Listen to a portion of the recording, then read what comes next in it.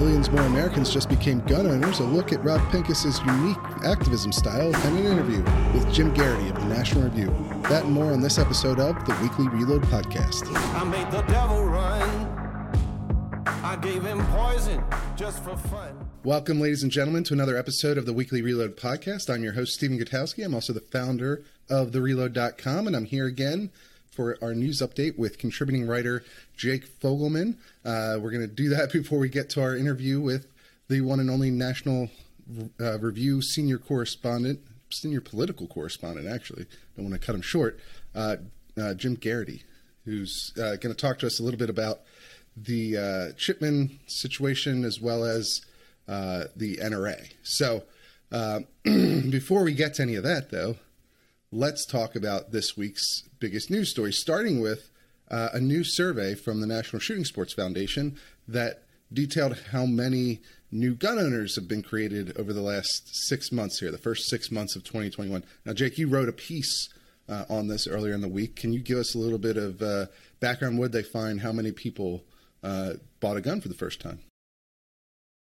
Sure, yeah. So the NSSF does regular retail surveys with their partnered gun retailers. So this one covered the first 6 months of this year, and the results of the survey found that they estimate about 3.2 million people became first-time gun owners just the first half of this year alone, which is a continuation of a trend that we saw obviously last year, where similar surveys estimated around 8.4 million new gun owners. So, it's pretty incredible to see survey data showing that there's about 11.6 million new gun owners just in the last 18 months. It's pretty unprecedented. Yeah. And so, it's big news. And it's a lot of people. And it's well above the norm as well for how many new gun owners are created each year.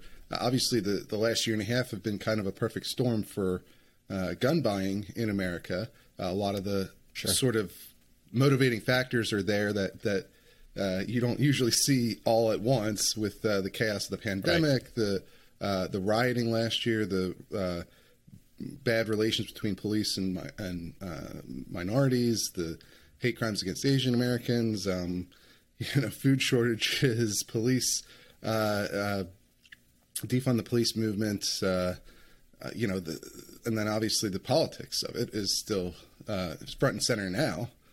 With President Biden pushing for, he just put in place a ban on new permits to import ammunition from Russian, from Russian-made companies.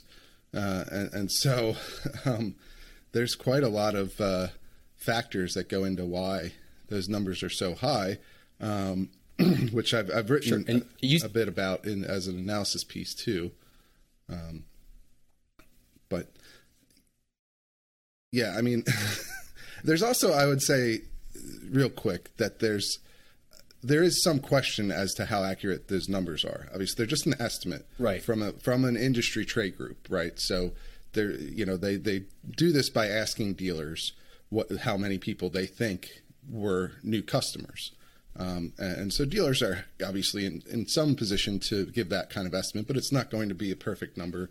And we really don't have a perfect number, because the other measure is usually public polling, where people are just directly asked if they're gun owners. And there's a lot of issues with that as well. But certainly, I think there could be major impacts, right? If there really were 11.6 million new gun owners created over the last year and a half. Right. And experts we've talked to have pointed out to us it's not the most scientific method, but it does point to a trend, at least. As you said, dealers are in a good position to identify trends in the industry and in sales. And a few of the other things that the survey uncovered also show some of the motivating trends that you were talking about. Over 76% of every single dealer pointed to an increase in sales among minority groups, which is pretty incredible. We're talking about the fastest growing demographics in gun ownership are becoming minority groups, and that's reflected in these retail surveys. Right. And that also has, I think, perhaps an even bigger impact on the political landscape for gun politics, because minority groups tend to own guns at a lower rate and tend to support gun control measures at a higher rate. But as more of them are becoming gun owners, you can see that change. It doesn't Now, I don't think it means that you're going to see that change overnight. People don't tend to instantly vote Republican Party line just because they bought a gun, a month ago. Right. But I think it'll have a more subtle impact, and a longer term impact, because these things don't necessarily develop overnight. Just because you bought a gun does not mean tomorrow you're going to become a gun voter, but it might mean in the long run, the next election cycle or two, you might be more inclined to care about that issue than you were before you bought it. Absolutely. So certainly that, I talk a little bit more about that in the members only analysis piece, but I think that that's probably the biggest trend in guns on a macro level. That's going to have the biggest effect, and that's going to be the most important thing. But we also finished this week our exclusive interview with Rob Pincus, who is a gun rights activist. He's sort of a, countercultural gun rights activist, you might call him. He's sort of relishes going against the grain, I think, oftentimes. And so you get a taste of that in our piece, and I ask him why he operates that way and whether he thinks it has any sort of negative impact on what he's trying to do, or whether it's an advantage. I ask him all sorts of questions that I think a lot of people have for him. He's a very controversial figure, I would say. He's fairly influential one as well for someone who, isn't the head of a 5 million member organization, but is trying to reform one in the NRA. And so we get into the second interview. I think we get a little bit into his activism in the 3D printed gun world, where he was just involved with one of the first homemade firearms matches that I covered down in Florida a couple months ago. And then we talk a bit about his activism at the NRA and what he wants to see reformed there, some of the changes he wants to make. And I think it's a pretty interesting point of view. He's an interesting guy. Yeah, I thought it was a fascinating series of interviews. As you said, he's kind of a lightning rod in the gun space. People love him, people hate him, but you can't deny that he has a big impact. And yeah, he's a good figure to interview in that series. People should definitely read it. Yeah, and we did a third part to that interview that's for members only as well, where we get into his overall philosophy on guns and what, his willingness to sort of call out, practices that he sees as toxic or damaging within the gun owning community. And he lays out a vision for how he wants to reach people outside, of the echo chamber, if you will, of gun activism, and what he views as necessary for that to be successful in the long run. I mean, he talks about how he wants gun ownership to be a bipartisan issue. He wants to essentially eliminate the ability of any political party to take an anti-gun position, and he believes that doing that is going to be accomplished by activism in areas of the American community where people aren't as likely to own firearms. Right. And it's interesting to see that coincide sort of what we were talking about with survey data showing new demographics getting into guns, seeing outspoken activists like Pincus coming out and making that their mission to get everyone involved.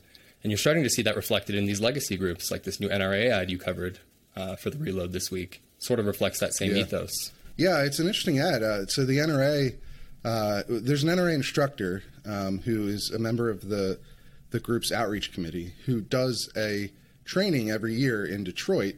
He's a African-American guy who lives in Detroit, and he's a trainer there. And he does this training for black women specifically to try and encourage them to learn how to use firearms safely. And it's been growing every year. It's extremely successful.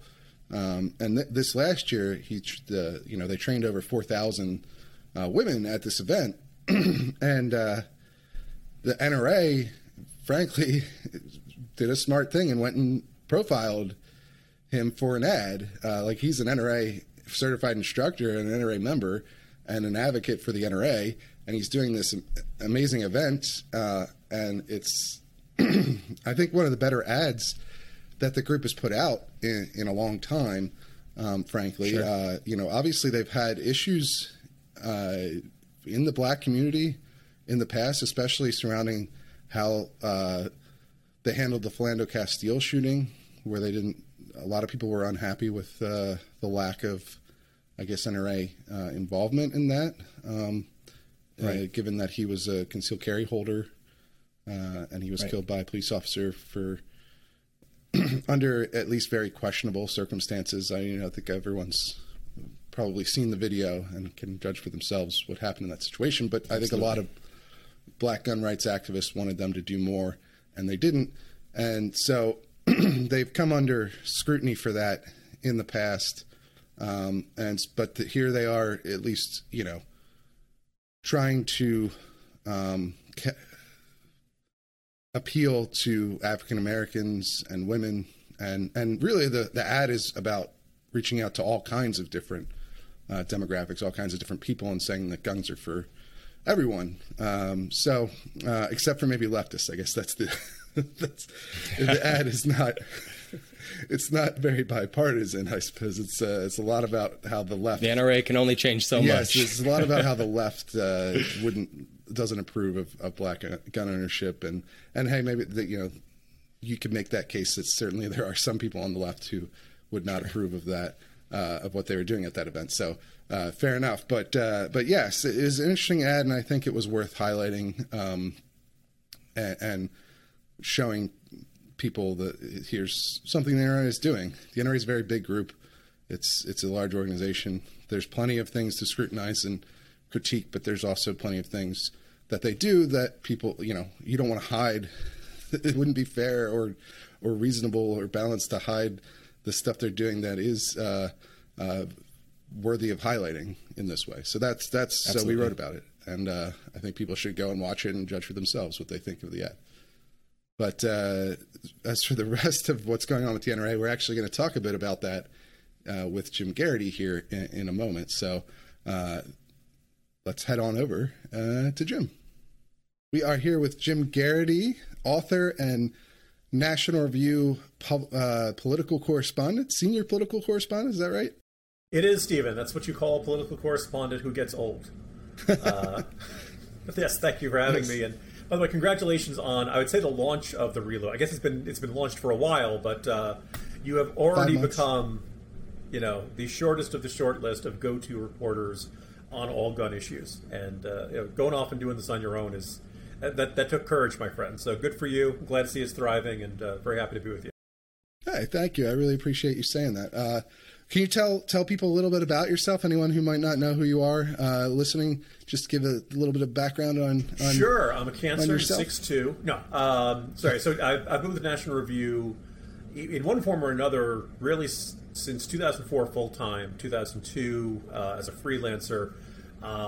Started out writing something called the Kerry Spot during the 2004 presidential campaign. I joke that every time John Kerry opened his mouth, I had to write 250 words. Very popular, took off, went over to Turkey for 2 years, where my wife was working for the embassy out there, and tried my hand as a foreign correspondent. As things got worse overseas, it was easier for me to get pieces in places, bird flu. And Stephen, this is back when bird flu seemed like a real health threat. Came back and covered the 2008 presidential election for National Review, and I've kind of been on the politics and elections beat for them ever since. Then March 2020 came along, and the pandemic overtook our lives. And with really, I'm not going to brag, I'm not a doctor, I don't play one on TV, not an enormous amount of grounding in science and health reporting and stuff like that. Dove into the pandemic just because I was surrounded by so many people who were like, holy crap, what's going on? What do I need to know? That kind of stuff. And so that became a big part of my beat. Wrote a little bit about those labs in Wuhan and the weird coincidence that they were working on, doing gain-of-function research on novel coronaviruses in bats, when we just happened to have this novel coronavirus that's found in bats come around and get us. So that's occupied a big chunk of my time. And then Afghanistan is the latest story that I kind of knew a little bit about. and I've just been hearing from my readers who are very much involved in the effort to get people out of there. And they're just unloading unbelievable information day after day about the ongoing efforts out there. So I guess this kind of makes me a little bit of a jack of all trades master. In the middle of all this, early back in 2004, I started joining our mutual friend Cam Edwards on his program on the late NRA TV, or at that point it was just called NRA News. So guns and Second Amendment became a part of my regular beat. I wouldn't pretend to know it the way you and Cam and those guys do. I think probably just more like the... it's funny for a long time how the NRA convention wasn't quite the Republican National Convention sort of an event, but you'd get a lot of big-name speakers out there. And if it wasn't quite a Republican primary early audition, it was the kind of place, if you were a strong on the Second Amendment politician, you wanted to appear, and you wanted to make your pitch, because 80,000 people attend. Maybe not all 80,000 people would be in the hall when you would appear, but a big chunk of them would, and if you did a good job with that crowd, that would help you out. I think Sarah Palin was at the first one I went to, I want to say in Charlotte in like 2009, 2010, somewhere there. So, and also the NRA convention is also where I usually get to see you, Stephen. That's why I was right. So bummed it did not occur this year. The last one, unfortunately got canceled due to, our latest wave of COVID infections, which you've also, as you mentioned, been keeping up with in your coverage. But the last NRA annual meeting featured the Leadership Forum, which is where all the political speeches happen, and that was in Lucas Oil Stadium, right, where the Colts play. Mm-hmm. So it gives you an idea of scale there. That's the first time I've ever been on an NFL field, on the field. Yeah. So that was cool. But and the moment you put your your feet on the artificial turf, you've torn ACL and you're out for the rest of the year. That's how that's how it works. Yeah. Yes. Also, there were a lot of years where the NRA convention, it would have. Sorry, NRA annual meeting is the official name. I keep calling it the NRA convention, but a lot of fun. One day of really solid work for me. Then walk around, take pictures of the cool guns and gear and all that kind of stuff, and then getting to enjoy some city. Sometimes with my colleagues like Charlie Cook, sometimes with Cam, stuff like that. And the last year, 2019, was Indianapolis, right? Yes. There was actual news. That is where the Colts. That's right. Yeah, sorry. Yeah.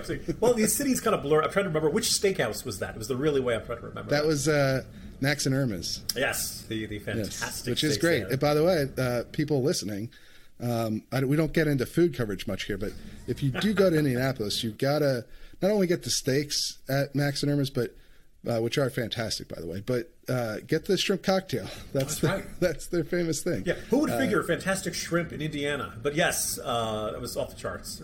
It's like a punch in the face, that cocktail sauce they got there. But anyway, it was there was actual big news here that year, because that was when all these reports of excessive and really ludicrously unjustifiable spending started bubbling up to the top. A small amount of NRA board members and members were very upset about this. I think it's safe to say that... and here's the thing. I'm just going to jump right into this, Stephen, unless you wanted to steer me. Well, actually, we'll save the NRA stuff for a little bit later, because I do want to get into that. But first, the big reason that I had you on is because of your experience and expertise in, the politics of all of this. Not just, obviously with, Afghanistan, COVID, foreign policy stuff. You're great on that, as you mentioned earlier, but you're also really good at just understanding the impact of different stories on the political landscape. And so the first thing I wanted to talk about, the second thing will be the NRA, because I think that's interesting too. But first I wanted to talk a little bit about the ATF nomination failing. Biden pulling his nominee, David Shipman, just recently here, and what that says, I think, going forward for the president's gun control agenda, the laws that he wants to get passed. All right. Well, Stephen, I won't embarrass you in front of all of the viewers and listeners by saying that you can count on one hand the people who stopped the Shipman nomination, and you probably are on that hand, or you could count it on the hand of a Lebanese bomb maker who may have lost a few along the way. There's very few people who did more to derail that. So I think you're entitled to take a bow on that. But what's more look, this is for all the problems of this administration, and it's certainly in much rougher shape now than it was in January, February, March, the first couple of months. They really haven't had many problems getting their people confirmed. The Office of Management and Budget, right? That the near attendance, yes. was kind of the one that comes to mind. Other than that, the people Biden have picked, all usually start with 50 Democratic votes to go, and most Republicans, and I think in a defensible position, I don't think you do yourself much good by taking the attitude of I'm going to vote against every nominee that the party of the opposing party chooses to nominate. If this person's reasonable, I'm going to vote for him. The president has a right to pick the cabinet they want. They have a right to pick the administration with the people they want, assuming they don't have a terrible scandal or they're not unbelievably corrupt or incompetent or evil or something like that. Chipman may have checked all those boxes. That he was about as controversial a choice as we would have expected from Joe Biden. And Joe Biden, the guy who earlier in his career used to say, I tell Jill, if you're worried about a home invader, get yourself a shotgun and just fire it out the window. That every now and then Joe Biden would claim that he wasn't that anti-gun or pro-gun control, or that he knew what was going on with those gun owners and stuff like that. He's good old backslapping Scranton Joe. He knows about this kind of stuff. And then by 2020, he's got Beto O'Rourke and saying, you're going to help me solve the gun issue. And if Joe Biden had any objection to Beto O'Rourke's, hell yeah, we're going to take your AR-15s. I didn't hear Joe Biden objecting to that at all. So gun owners and Second Amendment supporters and right of center folk for whom this is a big issue, we had no illusions that Joe Biden was going to be bad on this issue. The question was, how bad was he going to be? And in the hierarchy of policy priorities, how high was gun control going to be? There are times, like in the aftermath of something like the Parkland shooting, where the Democratic Party seems... First of all, there almost are no pro-gun... or gun owners don't see a lot of Democrats who they would define as pro-gun. It's like looking back at I know you don't want me to talk about the NRA conventions too much, but like Jim Webb, I'm pretty sure, spoke at one of them. Heath Shuler, the former North Carolina congressman and Washington Redskin quarterback, and a couple. Occasionally, you'd get a couple House Democrats or one or two Senate Democrats speaking at the NRA convention. The NRA took great pride in saying, "Look, we are a bipartisan organization. We'll work with anybody who's pro-gun. We are not a Republican organization." Those Democrats are fewer and further between. You're really tough to find anybody, and if they have those views, they're certainly not outspoken about them. They really don't want people to, quiet neutrality is about the best you can expect out of the Democratic Party when it comes to the Second Amendment these days. And the rest of them are just straight up vehement, either opposed to the Second Amendment, or I guess probably the most common way of characterizing Steve, they simply want to ignore the Second Amendment. They simply don't think that that any of their gun control proposals are in violation of it. That anything that strikes them is bad. And it doesn't matter if you point out that this isn't really effective as a crime control policy, and all you end up doing is creating more headaches for law-abiding legal gun owners. And if you could do stuff like go after straw purchases and stuff like that, you'd have a bigger impact in places like Chicago.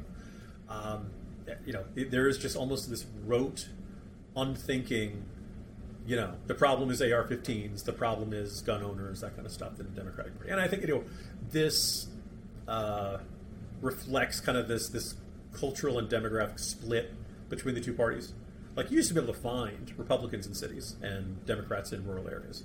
You used to be able to find blue-collar whites who were proud members of the Democratic Party, their fathers of the Democratic Party, the grandfathers, going back JFK, FDR. And both parties are much more kind of culturally homogeneic.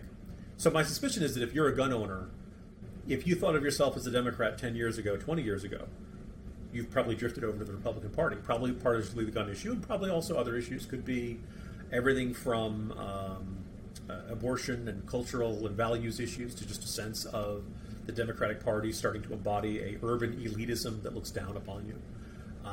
And vice versa, that there are probably people who might have been Republicans, but who are kind of pro-gun control, like suburban soccer mom types or something like that, who have now flipped to the Democratic Party, not wholeheartedly, but in really significant numbers. So, we expected things to be bad under Biden. The Chipman defeat is a really pleasant surprise for folks on the right who haven't had too many pleasant surprises in this administration so far. Well, there and that I guess one question I'd have for you on that point is, obviously it was the Democrats who blocked this nomination.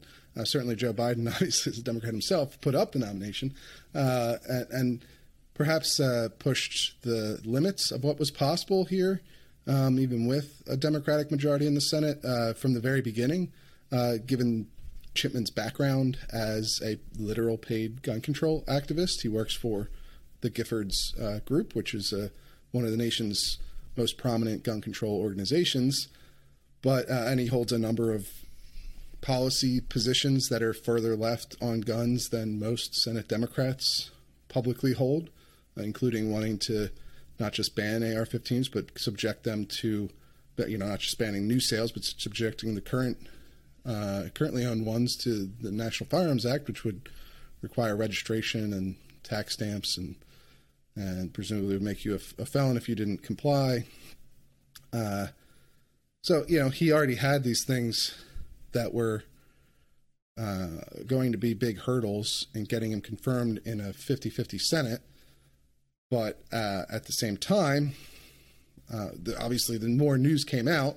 And, of course, by our reporting at The Reload on his background and some of the questions over his conduct with other agents, especially black agents, one of which directly told me that he believed Chipman tried to torpedo his career during a promotion assessment for reasons of racial bias. Now, the Department of Justice confirmed that there was an investigation initiated by Chipman. But they also said they also claimed that he has they defended Chipman, said he didn't have racial bias. And so that probably had some impact as well, as you alluded to. I think probably a significant impact. Although obviously the reporting is, the goal was not to take down a nominee. It was to scrutinize his background as you're supposed to do in journalism. I'm glad it had an impact in terms of people reading it and taking it seriously. But yeah, I think his nomination was always a bit of a long shot. In hindsight, perhaps it's difficult to get an ATF director confirmed, but it was ultimately Democrats who blocked him because he didn't need any Republicans to be confirmed. So, I don't know. What do you think that says? Because I think the general thrust of what you said, it makes sense, right? That there has become a more polarized, the issues become more polarized over the last couple of decades, and Democrats have moved further away from policies that gun owners are supportive of and towards more gun restrictions. And, the Republican Party has moved in the other direction. And so groups like the NRA have certainly, you see this in their ratings, and you see this in who shows up to their annual meeting to speak. I guess there's also a question of how much of that is them reacting to that dynamic, and how much of it is them driving that dynamic. I think that's something that's really interesting to think about. Is this just are they just being dragged along in this way, or is the NRA contributing to that sort of polarization, or the gun control groups themselves, are they by becoming sort of identity groups more than single issue groups? You see this. I talk about this a lot with the ACLU. Has done similar strategic moves where they're less about civil liberties in particular now and more about being a general liberal identity group. Yeah. One of the kind of factors that was always at work in this is every Senate Democrat knows every president usually has a bad midterm. Going back to you got to go back to 2002 to find the last time the president's party really not only didn't have not only do you not usually have a good midterm, usually you get slammed. Mm-hmm. And we've seen the party lose the majorities of at least one chamber in Congress in 2018, 2014, 2010, 2006. You can see the clear pattern there. So there's this ticking clock in the minds of Senate Democrats. They really only have 2 years to get stuff done the way they want to get it done. And they recognize they've only got 50-50 split in the Senate, and they actually don't even have that many. They've done the 3 or 4 in the House with all the vacancies they've had. So, they keel over or take positions of the administration, and all of a sudden what looked like okay, we're going to be all right majority turns into just a handful. And, one flight being late on Monday from California, and all of a sudden you don't have the majority in the House that you thought you're going to have. So they're operating with a very tight margin. So the question is, okay, all of these votes are going to be tough. All of these votes are going to require a lot of arm twisting. Which ones? What do we really want to pass, and what is worth taking a political risk to pass? Now, they're trying to get infrastructure spending. They're trying to get. Oh, this is a terrific time for my phone to call. I betcha. We had Stephen, phone calls last week too. They're almost certainly we're calling to reach you about your car's warranty. Oh yeah. I get those all the time. And the worst thing is, as a reporter, like most people, who has phone calls anymore? Exactly. Right. Text me. I don't recognize this number. Most people wouldn't care. They just ignore it. But I got to answer all. Right. Maybe it's a source. Maybe it's somebody. It could be a source. Yeah. So I'm always getting. It's David Chipman's neighbor to tell you what he's gone. It's awful. So trying to remember my train of thought. So if you're a Senate Democrat. Most Senate Democrats are in safe states, but there are a handful that aren't. I don't think Angus King is in enormous chance of losing his seat in Maine, but really antagonizing his state's gun owners probably would put him at a point where he'd really have to sweat about it. Susan Collins ended up winning by a fairly reliable margin in Election Day 2020. But King, keeps telling us he's an independent. He caucuses with the Democrats. You got to look really hard to see where you can find a difference between Angus King's positions and most other Democrats. But actually, the case of the Chipman nomination, maybe he's given us all a very vivid example of a nominee who was okay to the majority of other Democrats, and really most other red state Democrats. There was not an enormous, but Angus King, either he was genuinely bothered by Chipman, or he could figure out that voting for Chipman was going to give the gun owners in his state, mad as hell about it, and ready to walk across broken glass to vote for whoever was running against him.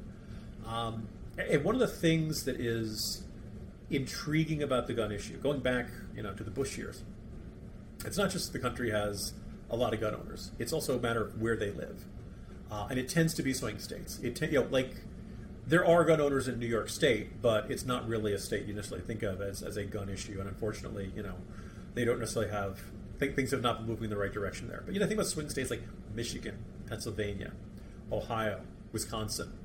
And then, actually, ironically, in the last couple of cycles, Maine has been one of these states that is a swing state, Donald Trump winning a congressional district and getting one of those electoral votes and things like that. So if you're Angus King, the midterms are going to go badly. 2, the Biden administration is going to ask you to take some votes that might not be kind of popular.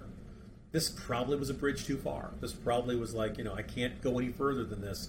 I'm just not going to do it. And the other thing, which I think kind of alluded to, is that if David Chipman had been this universally revered law enforcement official who had, everybody loved him, and boy, he was swell, and he, rescued a bus of orphans from terror, whatever, if he'd gone in with a sterling reputation, then maybe other, not just Democrats, maybe even the Lisa Murkowski's and Susan Collins of the world would have said, okay, well, he's a swell guy and we trust him to enforce the laws against gun control.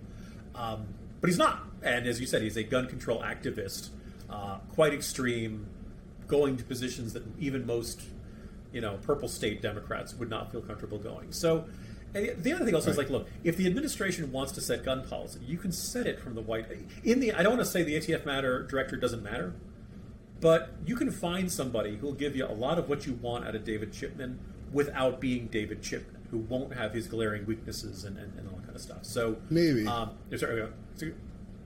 maybe I do want to talk to you a little bit about what you just brought up here, because I wrote an analysis piece over at the Reload on this topic of where things go from here. It's a members piece, but. So people should buy a membership. Well, that's why people should become members. Yes, exactly. But yeah, I think that you've articulated what I had noticed as well, which is this might have been the end, the one opportunity, really, that Biden had to appoint an ATF director, a Senate-confirmed one at least. Obviously, the agency will continue to function with an acting director as it's been functioning to this point. But the timetable to nominate someone else is very short before the midterms, and I don't see these Democratic senators who blocked this nomination, King, Manchin, Tester, maybe Sinema, wanting to take this issue up again during the election year, during 2022. And I don't know that they'd have the time to get it through by the end of this year, especially with everything else going on. They're going to have a fight over the debt ceiling and the budget. And if you're going to take a controversial vote on an ATF director, you want it as far from Election Day as possible. You want it to be... The last thing you want to do is to have a really controversial vote that's going to stir up people in your home state right before Election Day. So exactly. And then from there, you also have the problem, as you mentioned, that Democrats are probably going to lose seats. I mean, they'll almost certainly lose seats in the House. I'd actually be interested in your take on what the Senate is going to look like. But they're probably to make this kind of vote easier, to get a Chipman-esque nominee through, someone who isn't just a career ATF guy, but who is an activist who will sort of shepherd through the president's agenda on guns, in a way that can sidestep Congress. That's going to require probably more Democratic senators. Yeah, it seems like at this point. Maybe you could find someone that would act the same way Chipman does and give the president the same kind of political benefit with the gun control groups that Chipman does. I kind of doubt it, but who isn't as controversial personally, but that seems unlikely to I just don't know that there's a candidate like that out there. Yeah, any ATF director nominated by Joe Biden would be seen by most gun owners as a pro-gun control figure. I think that's right. But the question is how gun control and kind of how antagonistic is this figure in their public statements and speeches and stuff like that. And right. I mean, because the problem is if you let's say everything's the same, they don't lose any seats in the Senate after the midterms, which is probably a rosy picture of where things are headed. They're still why would their vote change on why would these senators who blocked Chipman be any more amenable to just Chipman 2.0? Instead, King himself, from what my sources tell me, put up the names of the current ATF acting director and another former acting director who are both career people to get through. And so you could probably get someone like that through. But the question becomes, what's the point of doing that? How much value? If ironically, you're seeing a very similar issue at the FDA, where you may have noticed there's this little thing called a pandemic going on, and yet there still is not a full. We're still having a Food and Drug Administration run by an acting director. You kind of think that this administration, we're all about the pandemic, would have jumped on that a little bit earlier. If you're happy with the way the organization is operating under an acting director, if you want to make him a full form, go ahead, fine. If there's not going to be enormous opposition in the Senate, fine. But in the end, it doesn't make it. His powers are the same. His ability to function is largely the same. I guess it basically comes down to political capital. A new president coming into town in January can go to almost any member of his party in the House or Senate and say, "Look, I really need your vote on this," and 99 times out of 100 they'll get it. It's one of those things. Now, when you are 9 months into your presidency and you have a 42% approval rating in Quinnipiac, you don't have that same political capital, and you don't have that same pull. And maybe you've spent that, I really need your vote on the COVID stuff, or you may have really used, I need your vote on some other nomination or the infrastructure bill or something like that. Or maybe you're somebody like Bob Menendez, who's not often a critic of Democrats, but who's really PO'd about Afghanistan. So maybe they're not in the mood to do a favor for you, particularly if they think there's going to be blowback in the next upcoming election. So, I think in the end, Biden, in his heart, he's pro-gun control. That's almost a given. the question of how much political capital he's willing to expend in pursuit of pro-gun control legislation and goals. It was always a question of that to begin with. Like, the interesting thing, remember he said, I'm going to have Beto in my cabinet, and it's behind me, Steve, and I have a milk carton, and on the side it says, have you seen me, and has Beto O'Rourke underneath it. Have you seen, is he abducted by aliens? Did he, there's a question of how much this is really a priority for the Biden administration. And I think this fight is going to make the Biden administration probably even more reticent. He'll refer to it. He'll give speeches. He'll be fine on that. But the idea of expending political capital to enact pro-gun control stuff, I think, it's the old saying, once bitten, twice shy. I don't know. I think he's willing to do it. I just don't think he has the pull to get. He doesn't have the pull to get Chipman through. There's no way that they're going to get any sort of gun control bill through the Senate right now.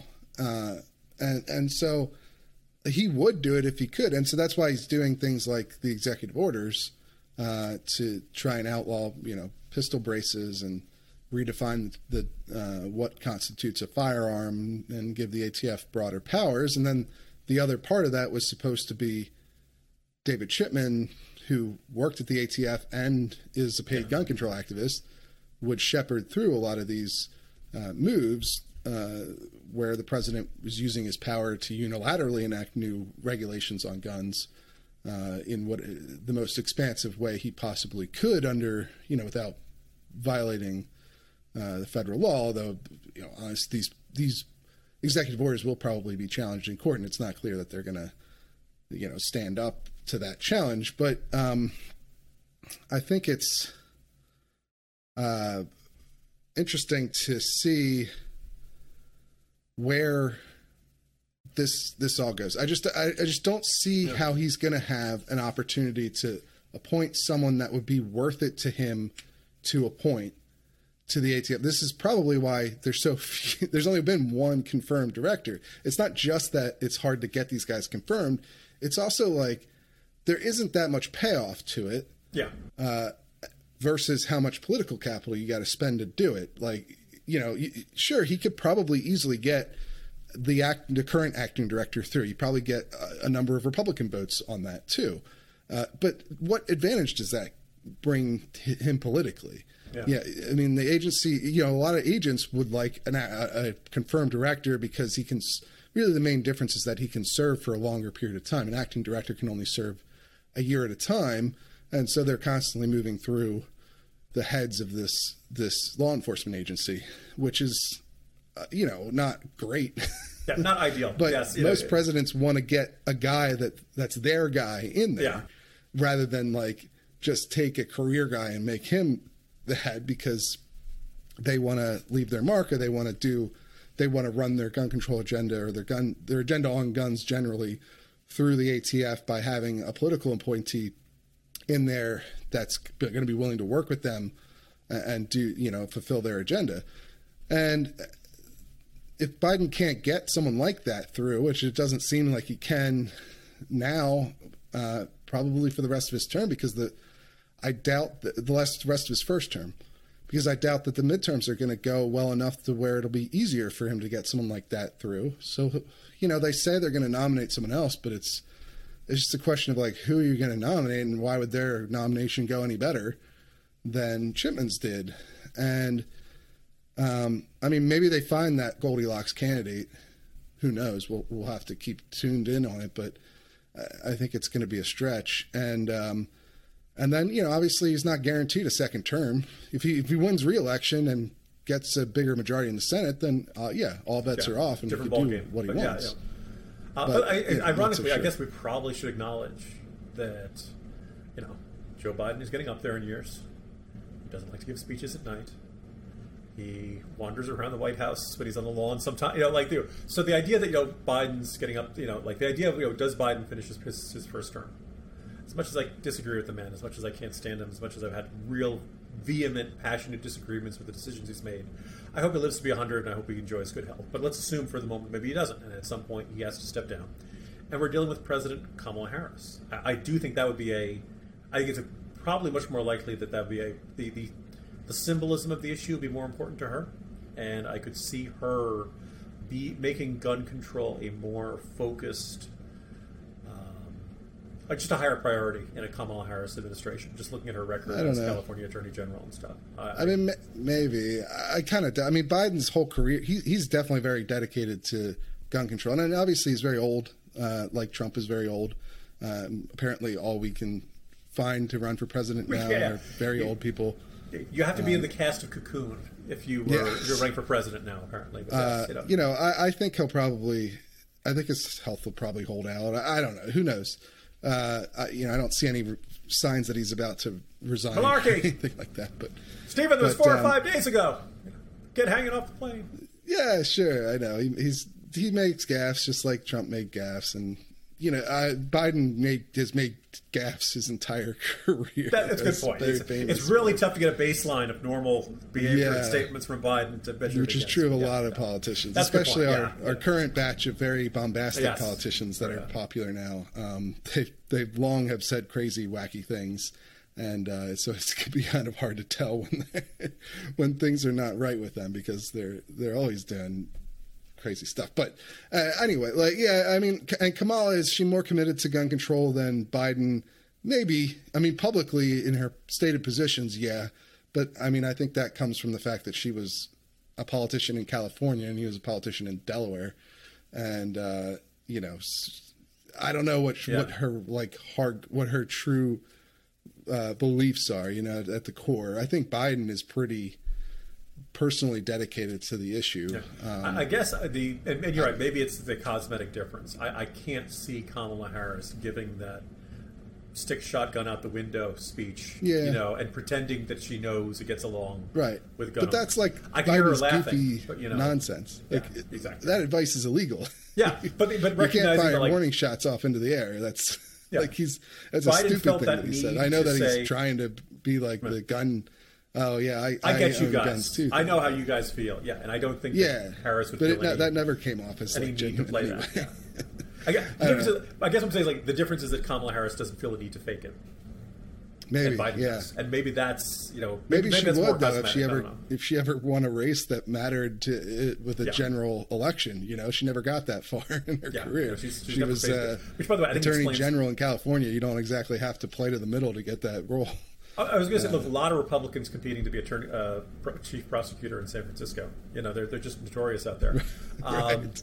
Yeah. So. But I just, all I'm saying is I wouldn't be surprised if when Kamala runs for president, whenever that's going to be, if she took a more centrist track than she did when she was running in the Democratic primary for California Attorney General. You know what I mean? We'll have, that's all speculation at this point. What I want to talk about though is, as well is to get back to the NRA, and the situation that they're in, because, we went to the last annual meeting together, which happened to have been 2 years ago at this point, thanks to the pandemic. Actual news and earthquakes at that one. And little did we know it would be the last one for God knows how many years. But I know. You would not have thought that at the time, of course, but it was a very eventful one, too. That was really the beginning of the public fight over these allegations of corruption that have been levied against NRA executives like CEO Wayne LaPierre and others. And there's been some significant updates on that over the last week. One, they had to cancel their annual meeting, which is where they have what's called the members meeting, which is what you're referring to. In 2019, that was big. There's big blow up at that, not literal, but the figurative blow up of like a lot of members came in and were very upset with allegations that of misuse of funds by the NRA, by NRA executives, misuse of NRA funds for personal and luxury expenses like private flights and suits and yacht trips, fancy vacations, all this stuff to the tune of millions and millions of dollars over several decades, tens of millions of dollars really over several decades. That had just broken in the New Yorker, I believe. Mike Spies, the reporter, he had gotten leaked documents from the NRA's audit committee and wrote a very explosive, again figuratively explosive piece on these allegations. And then news came that the New York Attorney General was investigating them, and eventually she filed suit. and is now attempting to dissolve them, shut them down completely, which is a pretty shocking thing. You know, all sides of this are fairly shocking. It would be a very unusual thing for that. Really, the first time ever, I think, that an organization the size of the NRA, with the political clout that it has, to be shut down over even serious allegations of misconduct would be unprecedented, really. Yeah. And but so the members' meeting happens at the annual meeting. The annual meeting just got canceled again for the second year in a row, thanks to COVID. And now they've actually rescheduled it. They've told the board that it's going to happen on October 2nd in Charlotte, North Carolina. They haven't released a location yet as of when we're recording this podcast. But so that's where members are actually supposed to be able to voice their, opinions and feelings to the leadership. That's like the official venue for it, and they can offer resolutions. There was a resolution at the 2019 meeting, which basically was the resolution was for Wayne LaPierre and the audit committee and a number of other board members to resign, which created a lot of that controversy and the shouting match that happened that we were both witness to, and so now the annual meeting's canceled. It's unlikely that a lot of members are going to show up for this members meeting that they've rescheduled, and haven't announced like 3 weeks out. And then also you have the Attorney General updating the brief in the case, where she makes a number of new allegations. Yeah. A lot of them came from testimony during the bankruptcy trial. Boy, there's a lot. Yeah, you're trying to summarize like 2 to 3 years worth of news. And NRA tried to file bankruptcy to avoid the New York dissolution suit. It didn't work, but there was a lot of testimony in that case that was damaging towards the NRA and its executives. And now a lot of that has been incorporated into a new brief in the New York case, and that's where we're at today. So do you want to maybe give your take on what's coming from the NRA, like what the situation clouds. Generally? Yeah. So first of all, I want to say, Stephen, I'm glad you're staying on top of this and covering this, because this has been one of the... Well, before I was dealing with like mass death from pandemics and mass death in Afghanistan, I thought this was a depressing story. Now it looks cheery and happy by comparison. And I say that in the sense that, like, this was after Election Day 2020, the NRA looked like, I want to say kings of the world, but like, they had done... 2016, pardon me, yeah. Yes. That they had mobilized in those upper Midwest states for Donald Trump. Yeah. Women who were gun owners turned out to be a really key demographic. And, because it was so close, you could point to the finger to any organization and said, yes, they were the one that made the difference. But there was a really strong argument to say that the NRA had a big part in Donald Trump's win in 2016. They were the first outside group to really back him and put money behind him. There were a lot of conservative or right-of-center organizations that looked at Trump and were like, ugh.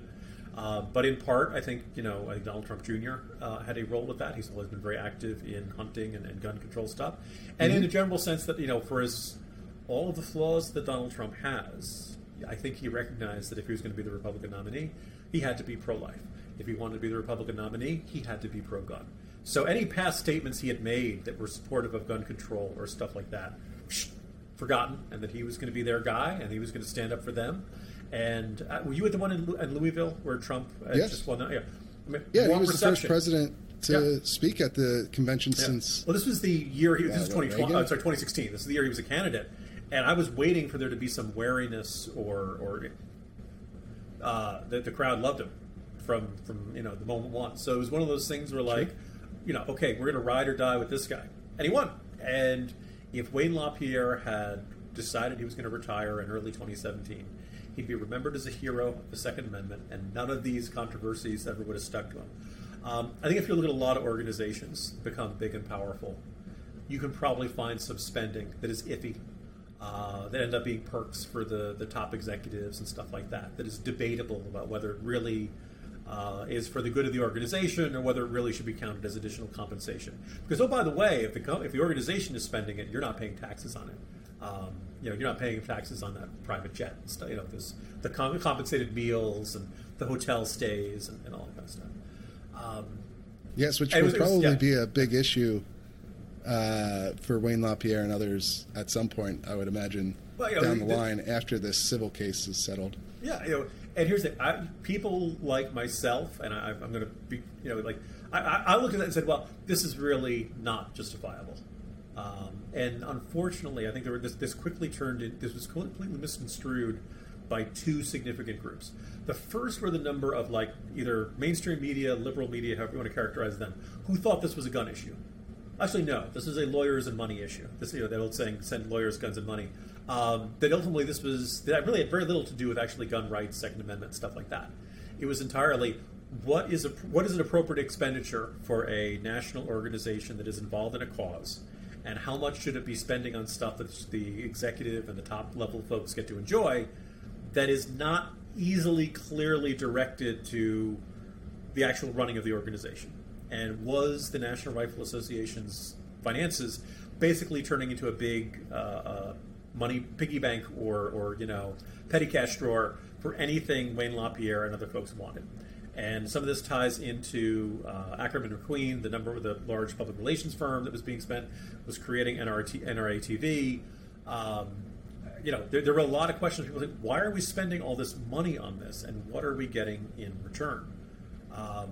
And it was, I think a lot of these questions were really legitimate. Unfortunately, something was a minority of the board that really had a problem with it. And so, like I said, the first group were the liberal media who didn't get it. And then there were people who saw this as, the liberal media is going after Wayne LaPierre. Now, in a lot of cases, the liberal media is going after Wayne LaPierre, but that doesn't mean Wayne LaPierre is always right. And that doesn't mean that the NRA's top executives can always do it.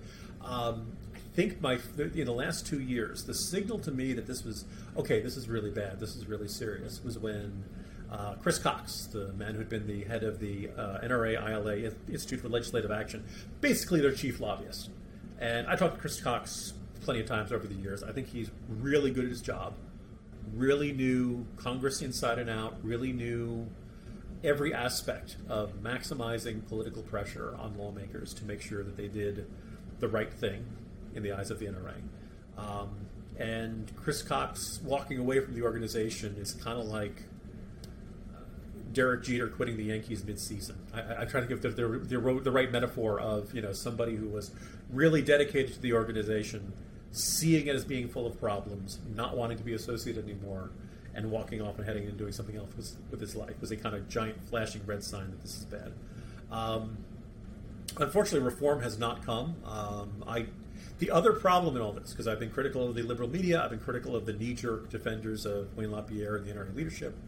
The other problem is that Tish James is probably the worst possible person to bring this lawsuit, in part because before getting elected, she's characterized the NRA as a terrorist organization. Right. Now, I think that is an absurd and really almost an offensive form of hyperbole in light of the fact of what we've seen actual terrorists do. People who think differently than you and believe the Constitution's Second Amendment means what it says, they're not terrorists. You can think they're wrong. You can think they're completely, you can argue the Second Amendment should be repealed. You can do whatever you want, but calling these people terrorists. But then the next thing is that, Tish James had legitimate concerns about NRA management fall in her lap. And now she's going after them and attempting to disband them. And a whole bunch of people at the NRA who probably would want to hand wave away those bad expenditures can say Tish James is on a political vendetta. And for all intents and purposes, she might be. This may be a story with no particular heroes. I would like to see an effective NRA someday exist, and I don't know the prospects of that are particularly good right now. Yeah, things are pretty bleak right now for the legal situation for the NRA. I would say is a fair point to make, especially you don't file bankruptcy for nothing. That's a sign things aren't going your way. If that's your strategy. Big conventions, by the way, where a ton of donations usually came in. You had 80,000 people attend most years. The people signed up for lifetime memberships and all that kind of stuff. They usually got a very big cash infusion, and I think the cancellation of this only came 8 days before it was supposed to occur, which was kind of late in it. That's been really bad for them too financially.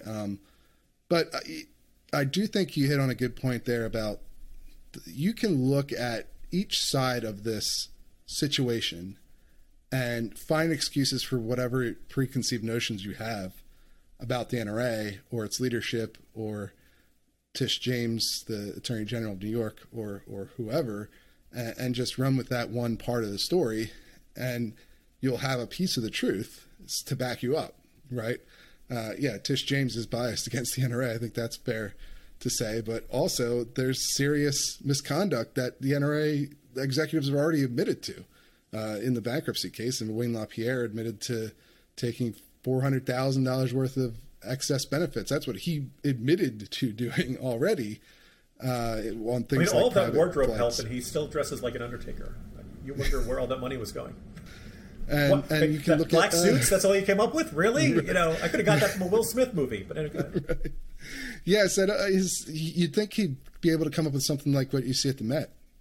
There you go, exactly. The fun, wacky side of Wayne LaPierre. Okay, for the money you're spending. You should get something a little more flashy than a power suit. But anyway, and of course those were bought by Ackerman McQueen, who you can look at Ackerman McQueen and what they were doing and conclude that they were taking advantage of the NRA, and you could look from Ackerman's point of view and say the NRA was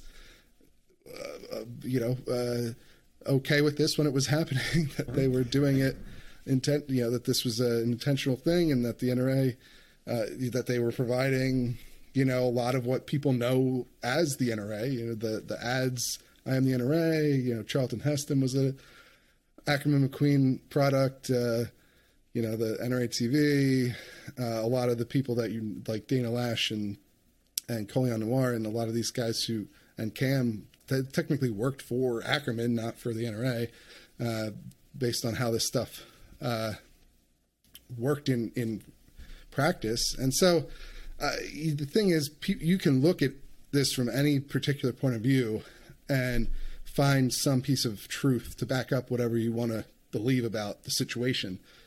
And I think it's important for people to try and take a more holistic view of the whole thing. And that's how I try to approach it and be fair, but not compromising towards any of the parties involved. Because I think that's the most important thing for not only the public generally, but the NRA members themselves to be informed about what's happening.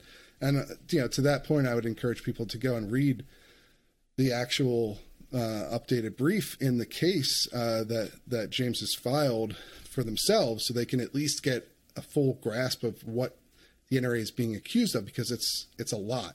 Yeah, it's a lot. It's very hard to believe that all of this is made up or innocent misunderstandings or stuff like that.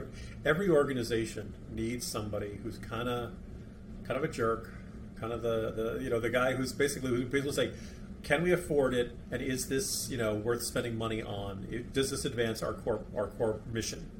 And if the answer is no, we can't do that. And as much as you don't like having that person, you need that person. And what it certainly sounds like is that there was nobody playing that role at the NRA to say, no, we can't afford that, or no, that's not a good expense. No, you don't need a private jet. No, you could buy your own suits. No, you don't need to spend that much. We like Ollie North, but we don't need Ollie North to do a version of his War Stories show for Ackerman McQueen and get paid $1 million or some ungodly sum. I don't remember exactly what it was, but it was one of those things where so $1 million for like 9 episodes of a show or something like that. It was just ludicrous expenditures that you could not justify as being in the best interest of the organization. And there was no watchdog. There was nobody around to say, we really shouldn't do that. That's just not a good way to spend members' money. And one of the more frustrating things that I think through this entire process is that the number of members who've been upset about how their money was spent, Stephen, I don't get the feeling it's a big majority at all. I think most members trust Wayne LaPierre. They've trusted him for a very long time. They've trusted all these guys. And they don't want to believe that their money was spent. They must have good reasons for all that stuff. And, I'm sure there's a lot of that. I feel like good folks are being taken advantage of. I will say that a lot of the members that have spoken to me about the situation, most of them are very unhappy.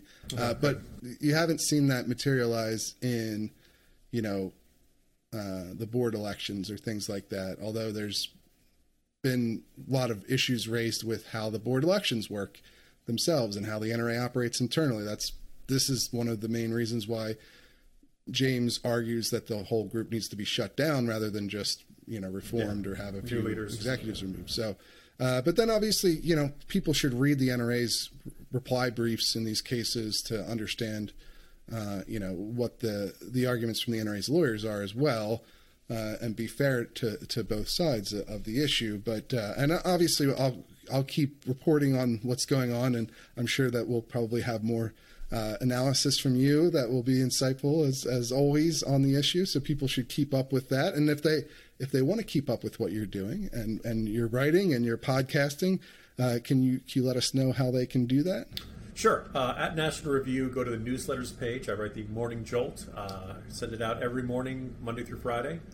Great newsletter. Usually thank you. About 1,500 words. Sometimes it's about a couple different topics. Sometimes it's just one big topic of the day. I also write National Review's Corner. Sometimes write pieces separately for them. And on Twitter, I am at Jim Geraghty.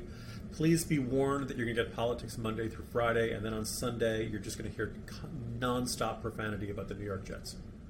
You've been warned. That's one of the best reasons to follow. And then you also do podcasts as well. Yes. So once a day with Greg Columbus of Radio America. We do a podcast called The 3 Martini Lunch. It's usually only about 15 to 25 minutes. We go through 3 topics of the day. We usually try to have a good martini, a bad martini, and a crazy martini. One item in the news that is good for conservatives, one that's bad news for conservatives, and one that's just flat out crazy. We had a lot of bad and crazy lately. Good martinis have been few and far between. For the last and I also do 5 or 6 years, I would. Yeah. I also do a pop culture podcast with Mickey White. Yes, we haven't taped one in a very long time. She's on a different work schedule. I've been crazy with stuff. But we do intend to get back to that, and that's kind of the lighter, fluffier, hey, what's on Netflix? What are we enjoying? What's going on in the Marvel Universe? That sort of thing. So great. We should. I'd love to call on that one, too. We've had a very select list of guests, in part because we just never get around to it. But, Stephen, I will recommend you. I think you have a good chance. Oh, good. Good. Put in a good word for me with the hosts. Will do. Okay. All right. Well, thank you again for coming on, and I hope we'll have you back on again soon. Anytime, Stephen. Good to see you. All right. That's it for this week's episode of the Weekly Reload podcast. Remember, if you buy a membership, you get it a day early and access to a bunch of exclusive content on thereload.com, as well as our Sunday members-only newsletter. So it's a pretty great deal, I think, as the founder of The Reload. I would encourage you to buy the membership. We could not do this without our members.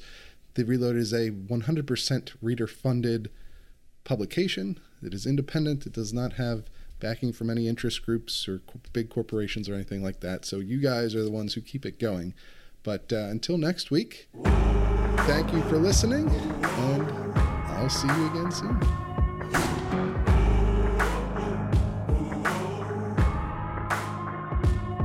I made the devil run. I gave him poison just for fun. I had one friend, now there's none. I made the devil run. I broke so many bones, but none of them were ever my own.